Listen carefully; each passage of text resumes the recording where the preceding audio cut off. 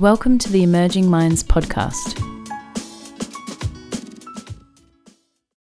This episode is one of a 4-part series that sits alongside the Emerging Minds e-learning course, a GP framework for child mental health assessment 5 to 12 years.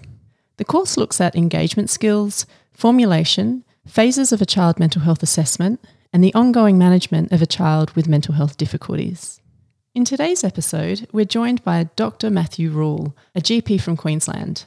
Matt is a fellow of the Australian College of Rural and Remote Medicine and has advanced training in mental health, along with a special interest in sexual health and addiction. He is currently the acting clinical lead for Kobe House, a sexual health clinic in Toowoomba. He joins the podcast series today to discuss the role of collaboration and a team-based approach to children's mental health. Hi, Matt. Welcome, and thank you for joining me on the Emerging Minds podcast series. Thank you. We're here today to have a conversation about the role of collaboration and a team-based approach to supporting children's mental health. And to start this conversation off, I wondered if you could talk about what you see as the GP's role in management of a child following a child mental health assessment. I see our role as very multifaceted, both as an independent clinician as well as a team coordinator. So obviously during the assessment we're assessing, we're taking a history. Most importantly, we're building a rapport with the child and their family. We're examining, we're excluding other diagnoses. We might be part of the diagnostic process ourselves. We need to consider how to best support the child and the family in a recovery-focused way. And that can be including the support of other professionals, depending on our level of confidence and what the issue at hand is, but also rallying those that are already close to and supporting the child in their environment before we are made aware that an issue exists. Part of this too, going onwards, is we assess the progress, look at onward referral if not much is happening, or further referrals, particularly too helping to support and psychoeducate the family members and other members around the child, never doubting that sort of interaction is really important. People's understanding of even simple conditions like depression and anxiety can be very variable, and there can be a lot of hopelessness sometimes that, my child is unwell, that they're never going to get better. There can be catastrophization that we can help alleviate. The other thing here too is that families operate as a unit. If the child is unwell, that can put a lot of stress on other family members, and we may need to support them as well or encourage them to seek support from their own general practitioner. Mm-hmm. I'm just thinking about this idea of the GP's role in management, what's perhaps in the plan for the child and the other allied health professionals that might sit around that. Is there a sense of responsibility for the GPs to manage those things going forward for a child? I think so. We are set up in the community as, we get spoken about as a bit of a gatekeeper, and sometimes in a negative fashion, but more often in the positive, that our job is to coordinate the care around any patient. And part of that is making sure that all the different members of the team are communicating with each other in the best interests of the patient, which in this case is a child who may not be able to advocate for themselves as strongly as an adult patient may be able to. And I was interested in what you referred to before about rallying the people around the child. Could you talk a little bit more about what that looks like? Most kids have a number of people already supporting and looking out for them. I'm thinking here of daycare, schools in particular. A classroom teacher in a primary school is spending several hours a day with a child. They see how they're focusing, they see their attention, they see how they're socially interacting with other individuals. They may have almost as much time, or sometimes even more time, with a particular child than their own parents will. So they're a really essential person, both from an evaluatory perspective of how things are going, but also in supporting that child to recover and do their best. And how do you bring those people on board? I might sound a bit ignorant here myself, but is it standard practice that a GP would reach out to a child's teachers or educators as part of a mental health plan? It depends on the situation. Sometimes it's not needed. Sometimes it's not desirable based on the child or parent's preference. But sometimes it's very important, particularly where school might be part of the issue in the sense of bullying or absenteeism. In terms of how I'd reach out, usually I'd give a phone call with the consent of the child and the parents, give a phone call to the school and try and connect with whoever's most involved with the child. If it's primary school, that tends to be the classroom teacher. Their primary contact, that has a strong pastoral role. In high school, that might be somebody else like a school nurse or a guidance counsellor who may not have had a lot of contact with the child so far, but may be able to play a stronger role. Okay, and in your view, who are the key team members or stakeholders in a child's life? The child themselves, we have to consider them in context of their family. Their parents or their caregivers and their siblings are going to be the very most key team members in their life. And I think we have to be very aware here, that the nuclear family is no longer the norm. A lot of different family situations exist. And so I tend to talk to the child initially, and I'm a really big fan of building a genogram, looking at who has strong relationships with the child and what types of relationships they are, positive or negative. Other family members slightly on the periphery, like grandparents, aunties, uncles, looking at kinship care situations. And as I've already mentioned, school, daycare, after school or extracurricular events. Sometimes children may already have established relationships with other healthcare providers as well. So I see that as they're some of the key team members in a child's life. And then how do you work with these team members? What does that look like? Trying to formulate an easy and streamlined way of contact, I think, is important. As a GP, time is always a bit of a constraint. And we don't have a lot of time outside of direct patient contact to be able to be making lots of phone calls or sending a lot of communications. So trying to keep the child at the centre of everything, I try and have one sort of key contact person from each group. So that might be, one of the parents, one single person in a school or a daycare. I do occasionally look at using family meetings for important education and updates. Now, there are some Medicare item numbers associated with that depending on the length of time. So like the group therapy items, the 170, 171, 172 series. If it's more than an hour and you've got 2 to 4 or more people, they can be a good item number to use if you've got an intervention with some specific outcomes there. And that, like I said, psychoeducation can be a really important one there, or formulating a group plan with the family as to how to approach a particular issue. Right.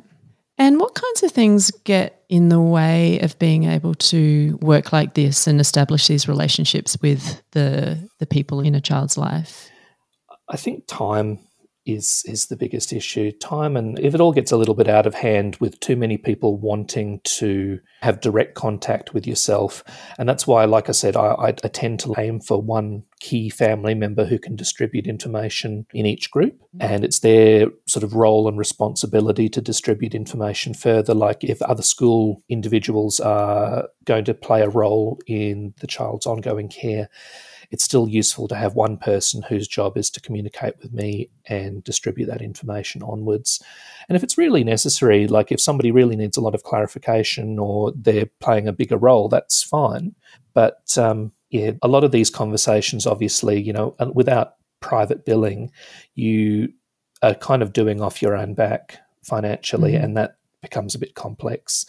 So sort of time, money is one barrier, as well as just trying to coordinate the team together, which in some children's lives can get pretty complex. They do need a lot of input from a lot of different individuals, and it becomes a bit like a many-headed hydra. And is there anything more that you could add to working with the benefit schedule? Is there anything else you could add, suggestions around how you can work with that to do this team-based approach? Yeah, one of the other item numbers or item group numbers I use is looking at case conferences. These are only applicable in some situations.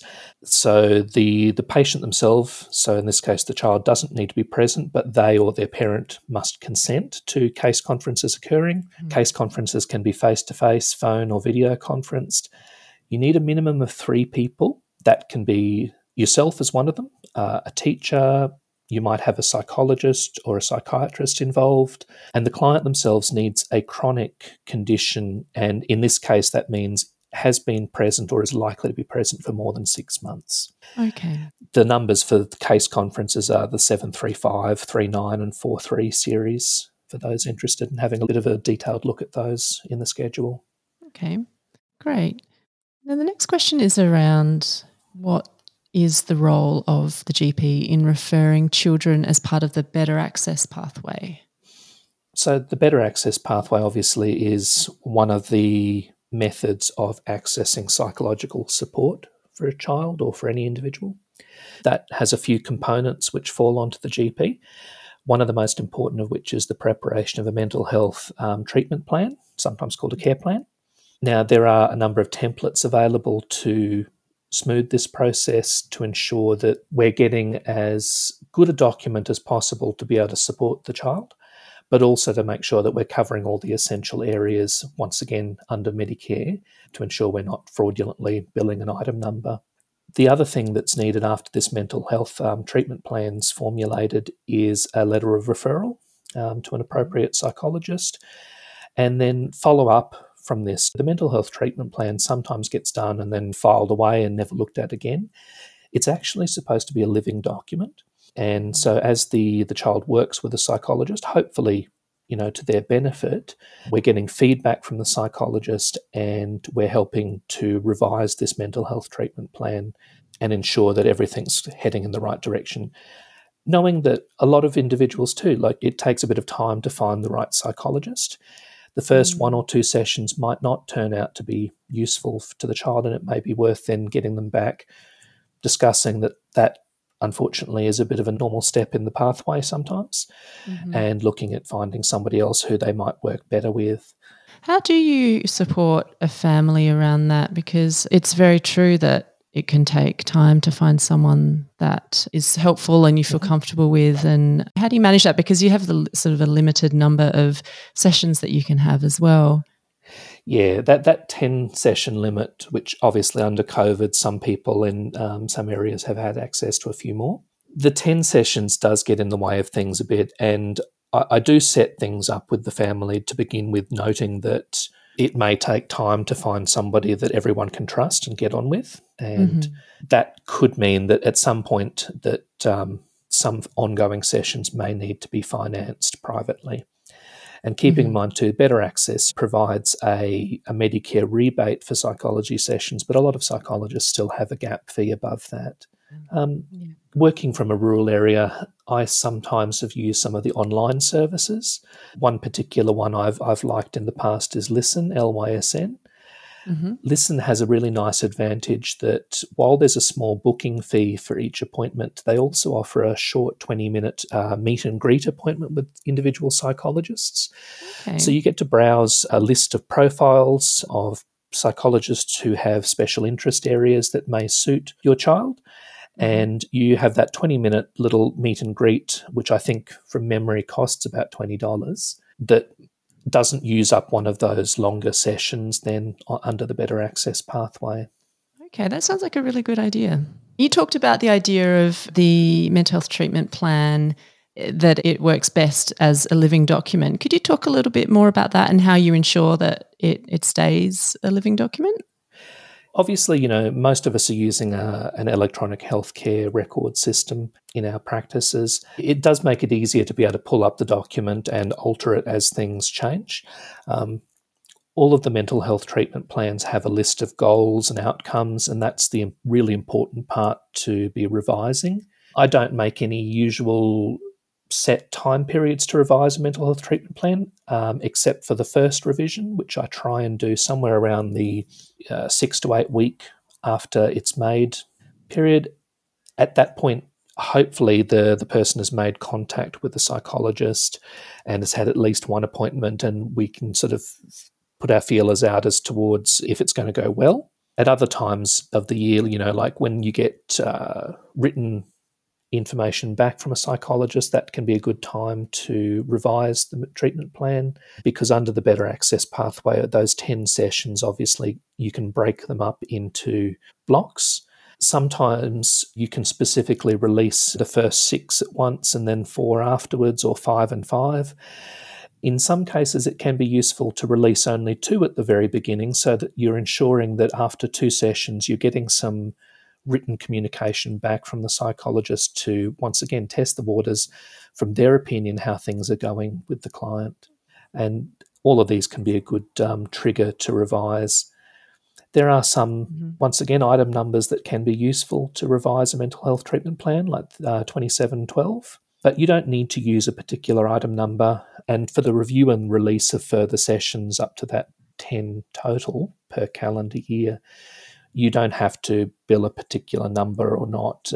It can be just a regular review where you happen to fit in a bit of a discussion about how things are going. Mm-hmm. And you said that you like to ensure that you do have the child and the family back after about 6 to 8 weeks. Yeah. Do you make sure that appointment's booked before they leave, or do you leave it to the family to book that in? The reality is usually I like to see people more often than that. And so that tends to be trying to see people every 2 to 3 weeks, maybe even weekly, depending on the severity of what's going on. So usually that 6 to 8 week review of the actual mental health treatment plan happens in one of these regular booked appointments. But if not, if it's with some clients, I might book that on their behalf with their permission, or give them a phone call after, say, 4 to 6 weeks and encourage them to book that next review. Okay. And we did touch on this earlier, but how can GPs work with schools in a more collaborative way? I think it's useful to have one contact person when you're working with a school. Schools obviously have their own needs and agendas compared to yourself in the healthcare system and parents within the family unit. It's useful to encourage parents to develop a relationship with the different stakeholders in the school as well. Like I said, the classroom teacher can be a really good point of contact, particularly in a primary school situation. But who you get in contact with may be very much dependent on the situation and what sort of needs the child has. In a high school, that might be the school nurse, may be a really good person because they have a good level of anonymity as well, in that a high school student can attend the school nurse and there's not a lot of documentation or feedback to other members of the school, which may be really good, that discrete environment for a student to be able to talk with somebody just slightly offset from the rest of the school hierarchy. Mm-hmm. Guidance counsellors can be helpful, particularly where there's a lot of effect on their learning. In smaller schools, the principal or deputy principal may be your best contact, who, in some of the smaller primary schools in rural areas too, might be the classroom teacher for the child in question. I suppose this has to be taken in context of who the child is, what their needs are, what the school is and what size it is, and who's going to be the best person or people to talk to. Some of this can be verbal over the phone. With consent too, sometimes I find it's useful to have a bit of an email stream going as things need to be updated backwards and forwards, and keeping in mind who's in that email and what sort of information they should and shouldn't be privy to. Email obviously is not the most secure of methods, and that's why I did just state that consent from the client and or their parents is really important there. Consideration if you've got the ability to encrypt the contents of that email, but it can be useful for some small updates. Sure. And I think finally, just to touch on whether you have any final sort of advice or guidance for GPs listening to this who are wanting to collaborate with the team around their child, but perhaps haven't really gotten a process for doing that. So I think part of this is looking at some of your regular review appointments, consider that they might be used instead as a bit of an update or a team collaboration. A lot of your appointments you may want to have the child by themselves, but it's still useful to have some appointments with the parent sitting in at least for the tail end of the appointment to look at a bit of an update, a bit of a view to where we're moving forward and what the goals are, and if any of those goals are changing, as well as looking at the collateral history that can be gathered through parents as well as, like I mentioned, school and other stakeholders. It's looking at what sort of communication methods are going to be most convenient and useful to you as a GP, plus the family, the school, and whoever else is involved. I think looking a little bit around some of the item numbers that can be useful, whether you're privately billing, mixed or bulk billing. We have to be appropriately remunerated for the work that we're doing, and the MBS item numbers obviously allow the patient to get the best rebate possible, whatever your fee structure is. But also the use of the mental health treatment plan as a living document, and looking at any case conferences and family meetings that you can supplement that with to help everyone work together in a streamlined way, and so everyone knows what they're actually doing at any one particular time. Great. Well, we've covered all the questions that we had planned to today, and you've given a lot of really helpful information. So thank you very much for your time today, Matt. Thank you. Visit our website at www.emergingminds.com.au to access a range of resources to assist your practice. Brought to you by the National Workforce Centre for Child Mental Health, led by Emerging Minds. The National Workforce Centre for Child Mental Health is funded by the Australian Government Department of Health under the National Support for Child and Youth Mental Health Program.